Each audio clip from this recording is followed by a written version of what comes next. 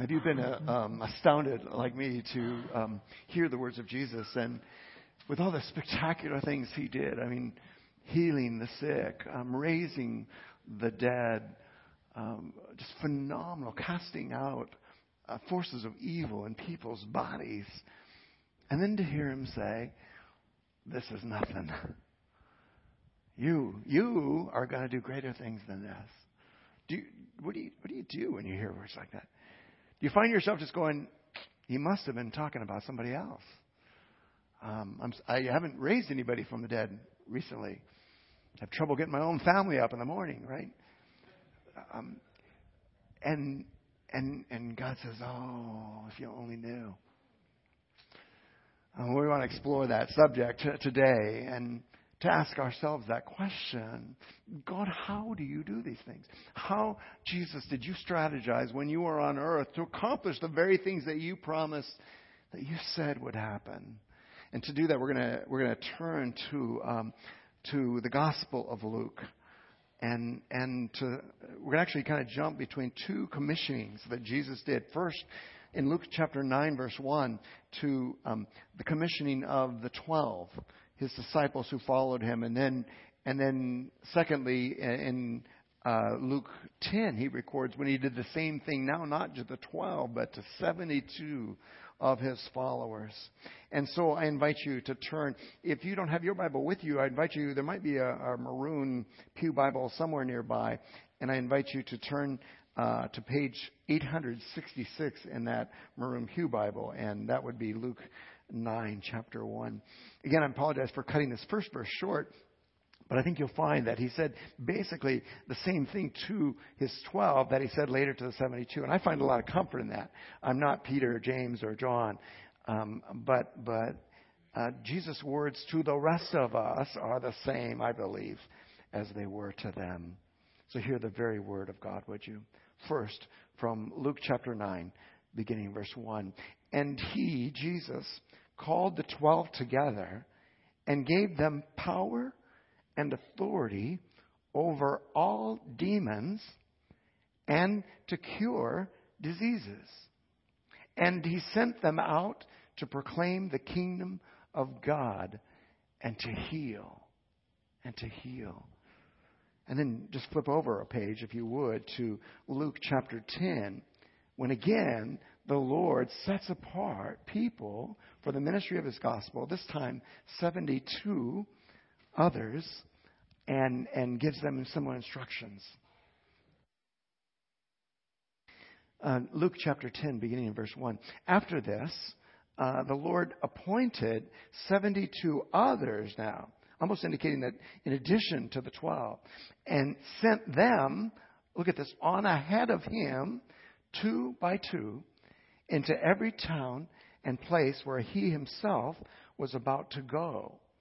And he said to them, the harvest is plentiful, but the laborers are few. Therefore pray earnestly to the Lord of the harvest to send out laborers into his harvest. Hey, can I get you to go get a cup of water for me? I appreciate that, brother. Go your way, he said, and behold, looky here. I'm sending you out as lambs in the midst of wolves. Carry no money bag, no knapsack, no sandals, and greet no one on the road. Whatever house you enter, first say, peace be to this house. Thinking of you, Vasily, over there. Peace be to this house. And if a son of peace is there, your peace will rest upon him. But if it's not, you'll feel, he's saying, that peace will return to you. Isn't that weird? Doesn't that sound like, woo, doo-doo-doo-doo. He's saying, peace is this tangible thing that if you send it out, it will return to you, right? Jesus would say again, cast your bread upon the waters after many days. Thank you so much, brother. It will return to you.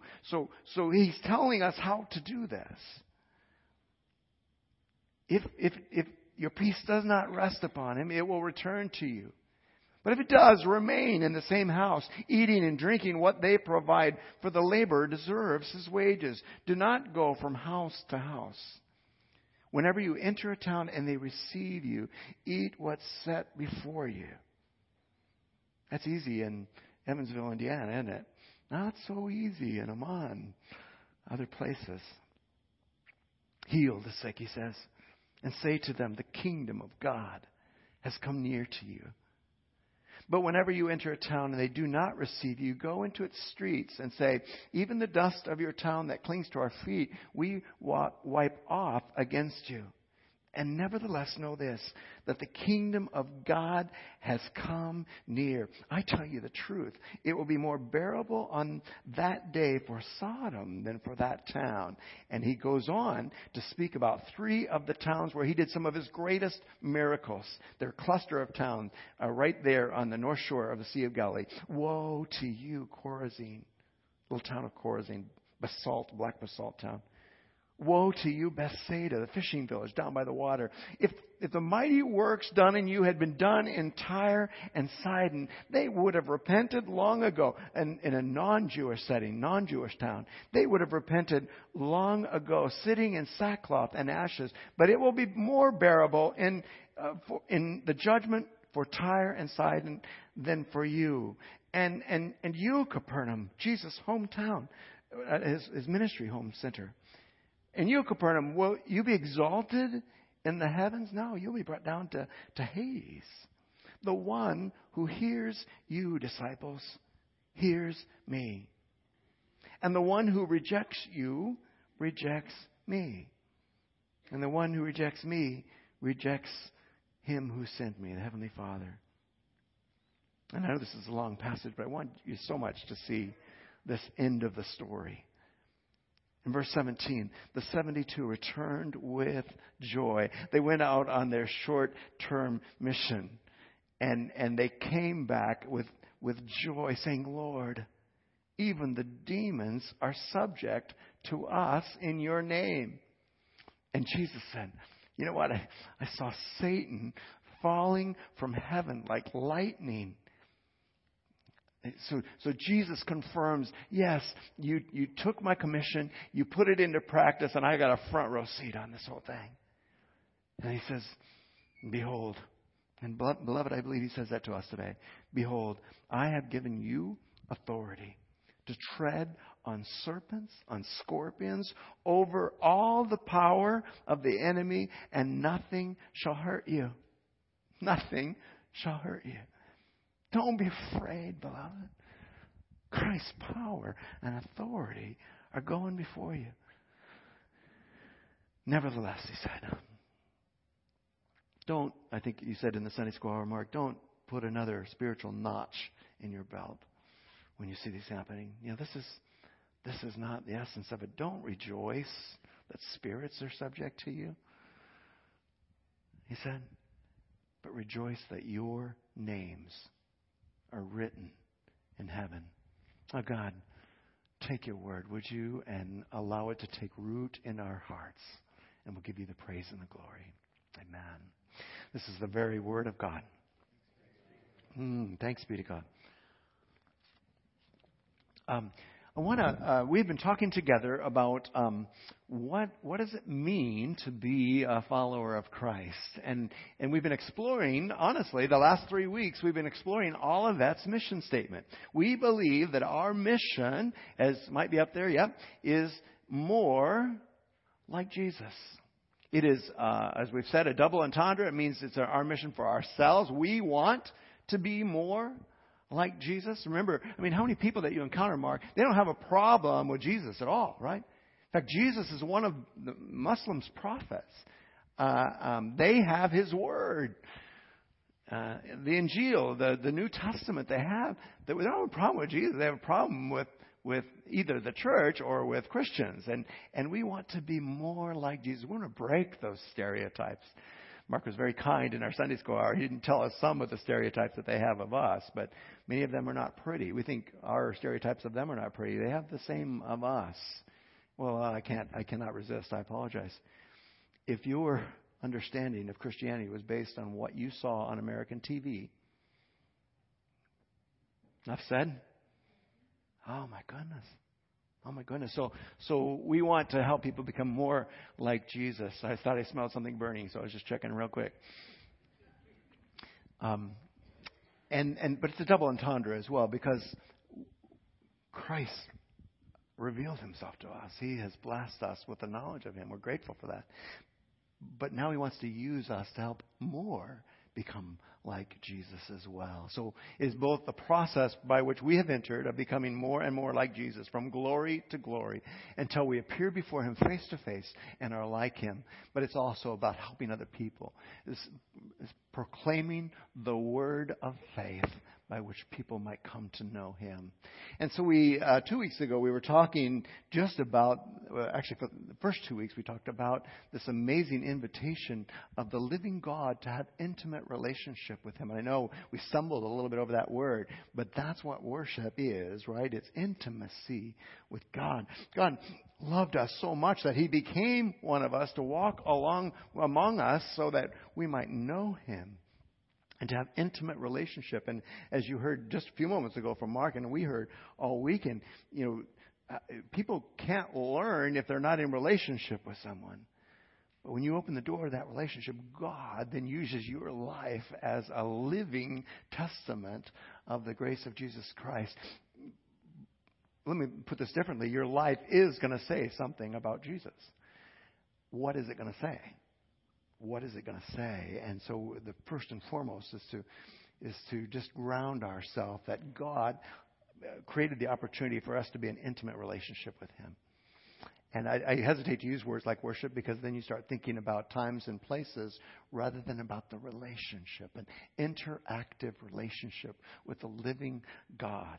He invites us to that. And then we saw last week, especially too, that God loves us so much that he puts us in intentional communities, our families, our spiritual families, these places where we can grow more and more like Christ, where others will help us become more and more like Christ.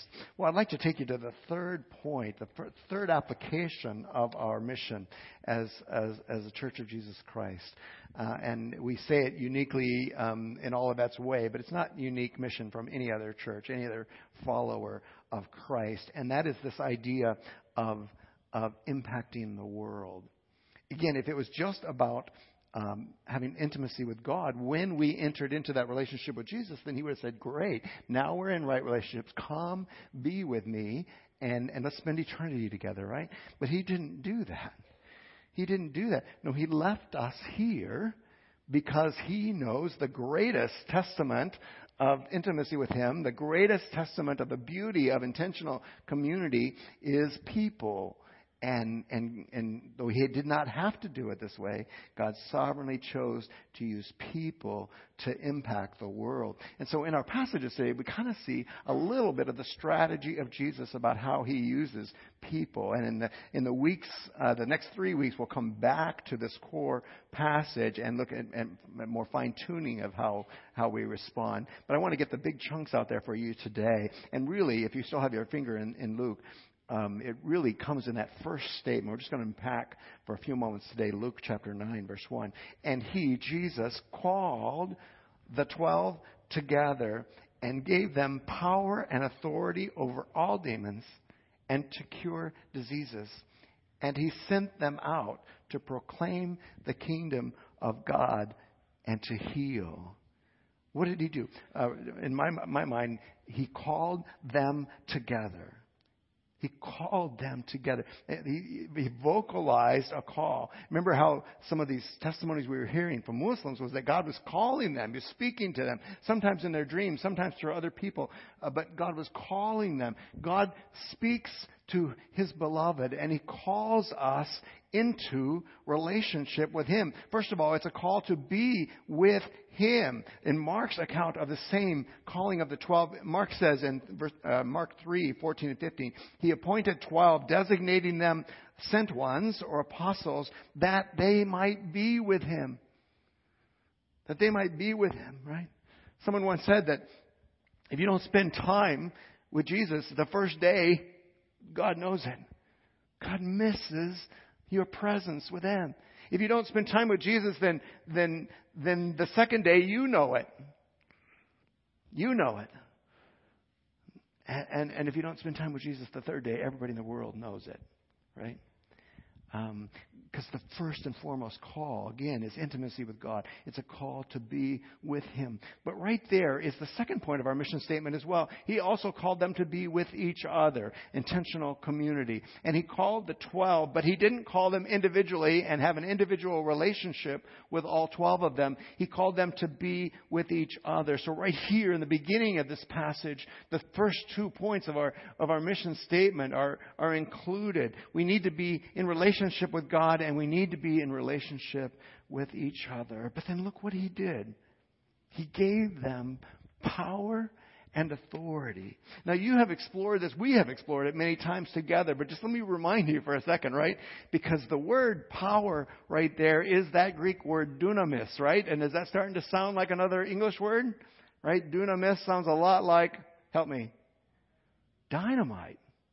Dynamite. He's not talking about, I hope this works out kind of stuff. He's talking about explosive power to bring about transformation of people, of cultures, of our world. He's not messing around. You have amazing dunamis, dynamite at your disposal, and it's probably a good thing. Thank you, Jesus.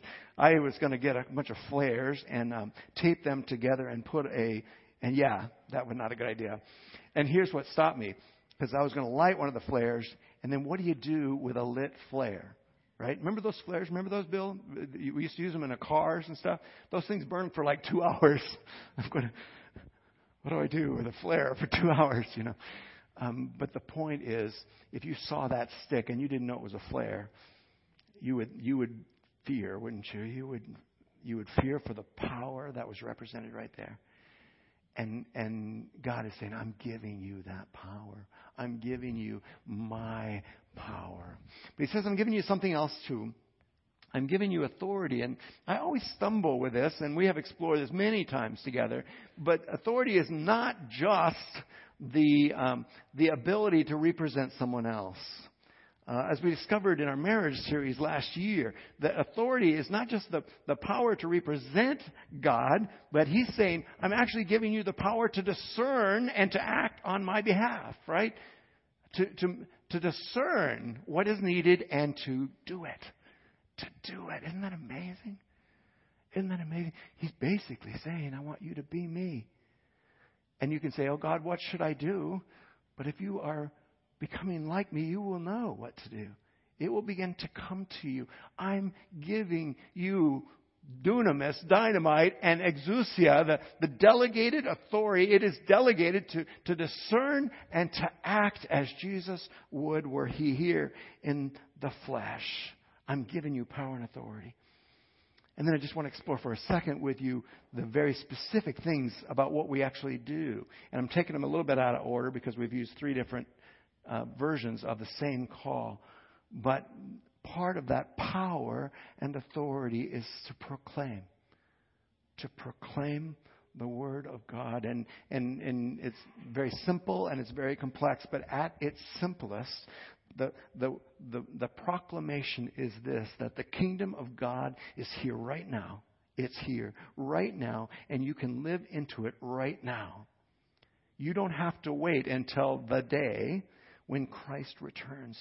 The kingdom of God is here now, and He's looking for men and women who will live into that kingdom right now. Not our kingdom, not our national kingdom, but the kingdom of God. Our citizenship is there. And He's saying that reality is present for those who've trusted Christ. That reality is present right now. You can live right now like you're going to live for the rest of eternity. It's this power to proclaim the kingdom of God in all its glory.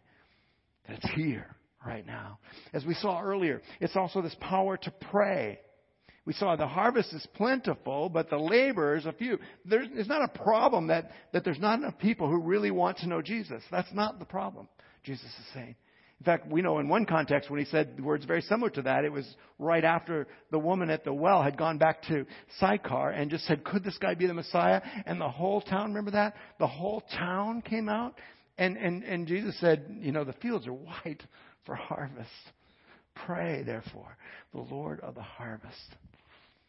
And it's so hard, especially for doers. It's so hard to just say, tell me what to do. And don't just pray. Every one of us has illustrations in our life how the most important thing that we did. Let's pray. That's why we always pray for missionaries in our midst, because that's the greatest gift that we can give them. I'll lift you up before our Heavenly Father. Pray for each other. Pray, he says, earnestly that the Lord of harvest would send out laborers into the harvest. As we saw earlier, you pray that prayer, and pretty soon there's going to be this little tickle thought in the back of your mind. What does it look like for me, God? How did you come to know that God wanted to spend your last weekend with high school kids in prison? You prayed. You prayed. And God said, Mike, I want you. As you pray, God will direct your life as well as direct resources to people who are already there, who are already in the field. I pulled out two more ideas that are buried in this thing here, but mostly because they started with P's and I care about alliteration. But to plow and to plant, because over and over again, remember that was a 95% agricultural environment. And so things that were just natural for them to think about are not necessarily natural for us. But it came out in Mark's testimony just a little while ago. You might not have the gift of evangelism to be that final person that comes along right when a life is ready to surrender, when God has been working on this person for 7 years and all of a sudden he puts you. But every single one of us can plow. We can plow up the ground, right? We can put seed thoughts out there. We can plant the Word of God. We do not have to get them to pray something by the end of that. We just have to be sensitive to whatever the Lord would want us to do. And who knows? You are kind. We were at the restaurant. Just saying, can we pray for you, waitress? You're kind to that person. And then one more person is kind to them as she's walking to her car or something. And God just puts all those things together to bring about the harvest. Yes, we want to proclaim the kingdom of God. We want to pray for God to raise up people to go. But sometimes or another, God says, you. I want you to plant. I want you to plow up the ground. The reason I use the word plow is because later in this passage, if we had continued, the disciple says, I want to follow you, Jesus, but first let me go, and bury my father. And there's a long exegesis of that, but Jesus says, no one who puts their hand to the plow, right, and looks back is fit for the kingdom of God. God might be calling you guys to plow the fields now. Let's plow the fields. Many of our favorite movies is a movie, Courageous, when there's a prayer warrior in a high school praying locker by locker for students, most of whom he's never met. And God gives him a word to speak to the coach. And he comes and says, 2 men had a field that needed to be rained on. And one plowed the field and the other did nothing. Who really believed that God would bring rain? The one who plowed the field. We don't know. We don't know what our actions will reap, but God says plow and plant and leave the results up to me. Well, thirdly, so we've seen here that first of all, he called them together, then he gave them this amazing power and authority to proclaim and to pray and to plow and to plant. But then it's really interesting. Then he kind of kicked them in the tush and booted them out. He sent them out to put into practice the things that he'd said. I mean, many of us have great theories about the kingdom of God, right? And those theories don't really, I must have been in Indiana too long, amount to a hill of beans, right? Because I used to not understand that expression. Now my house is surrounded by soybeans. To a hill of soybeans, if we don't ever put it into practice. And in Luke 10:2, Jesus sends them out to do what? Or first of all, where does he send them out? He sends them out to every town and place. Look at this. This is so cool. Every town and place where he was about to go. Right? What was John the Baptist's mission statement? Right? What was it? John the Baptist. Right? Absolutely. To go before, to make the rough places smooth.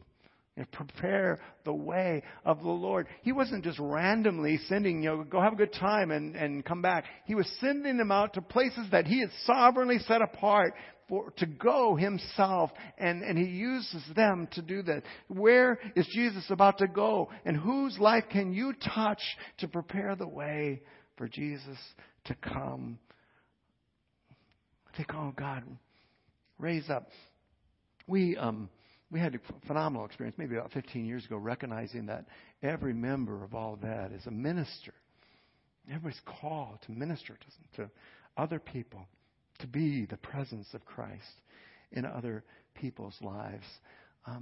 But we're learning, too, that every one of us is also called to be a missionary, right?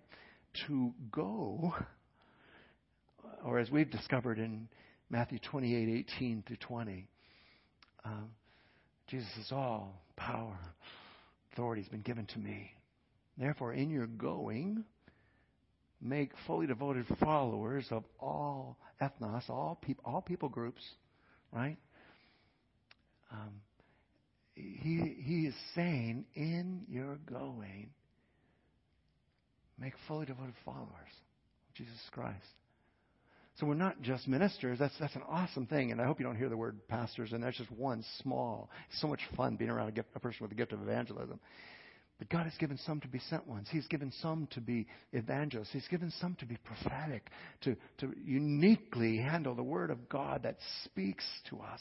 He's called some to be shepherds. He's called some to be teachers. He needs all of them to employ their gifts for the kingdom of God.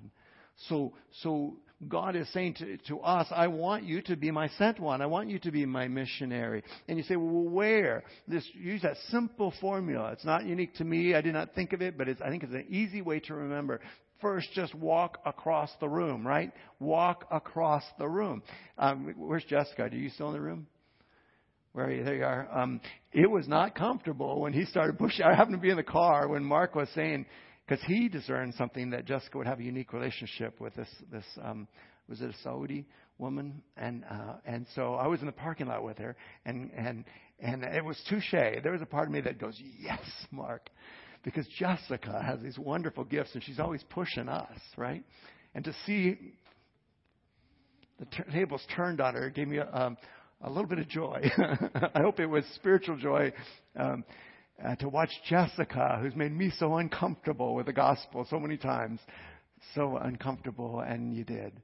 You walked across the room, and you learned that this gal had been wanting to go to a church. And we don't know. We don't know if you're going to be the one that gets to take her to a church. It was a good word to us. Just be ready, because she may come. But it was a better word to say it's not necessarily to... I can't say at Qatar or to Saudi Arabia. It might be across the room. For others of us, it might be across the street. Translate all this into your neighborhood. It makes sense that if God is putting in Muslims' hearts to be ready for someone to come and prepare the way for Jesus, that He's probably be doing it in your neighborhood too, right?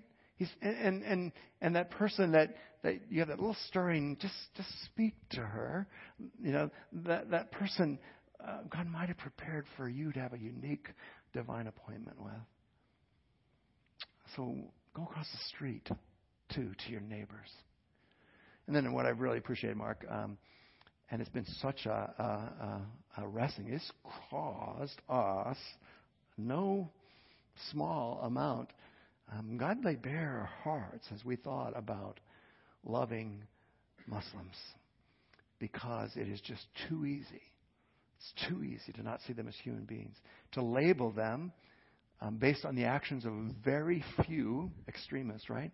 To label them and then to feel so much better about ourselves. I don't have to deal with them. They're fill in the blank terrorists, right?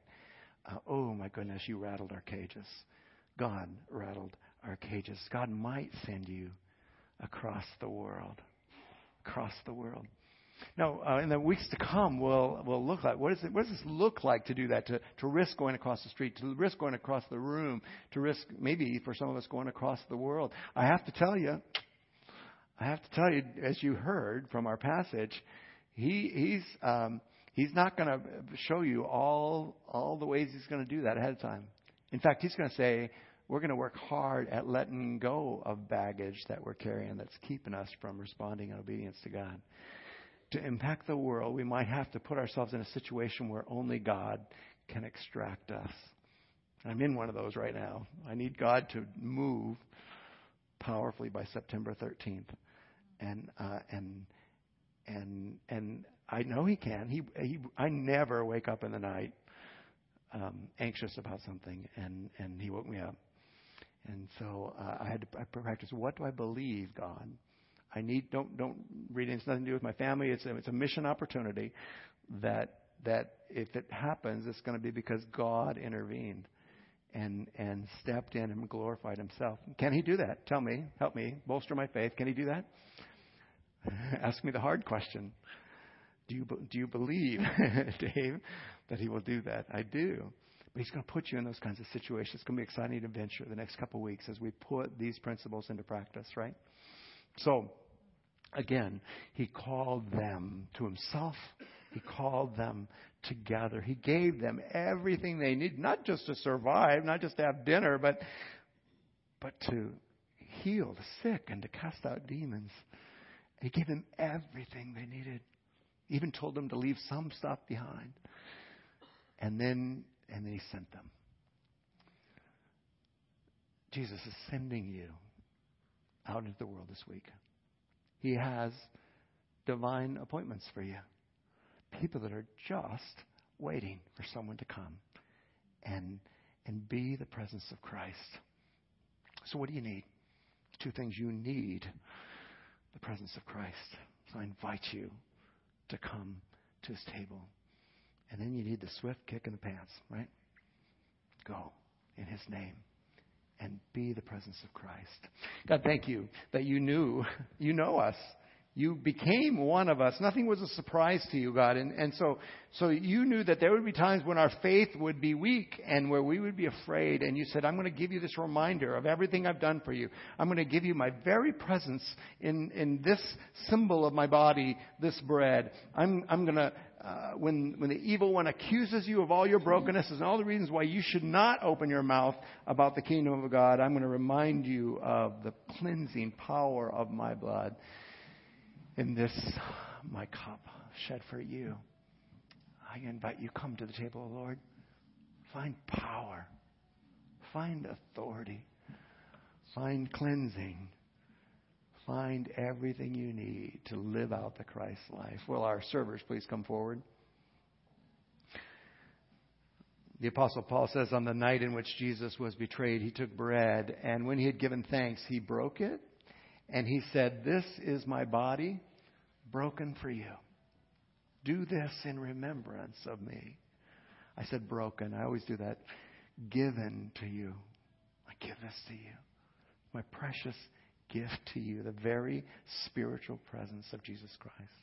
After supper, He took the cup and said, this cup is the new covenant in my blood. I make it with you.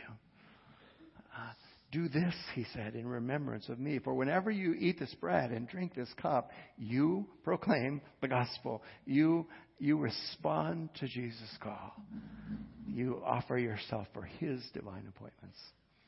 So I just want to invite you, be strengthened today in the very presence of Christ. Be cleansed through repentance and this precious gift of God. In Christ's death on the cross, be cleansed of the brokenness. Let no one accuse you, as Satan is so prone to doing, of why you shouldn't respond to him. Instead, we invite you to come. Feast on the grace of God.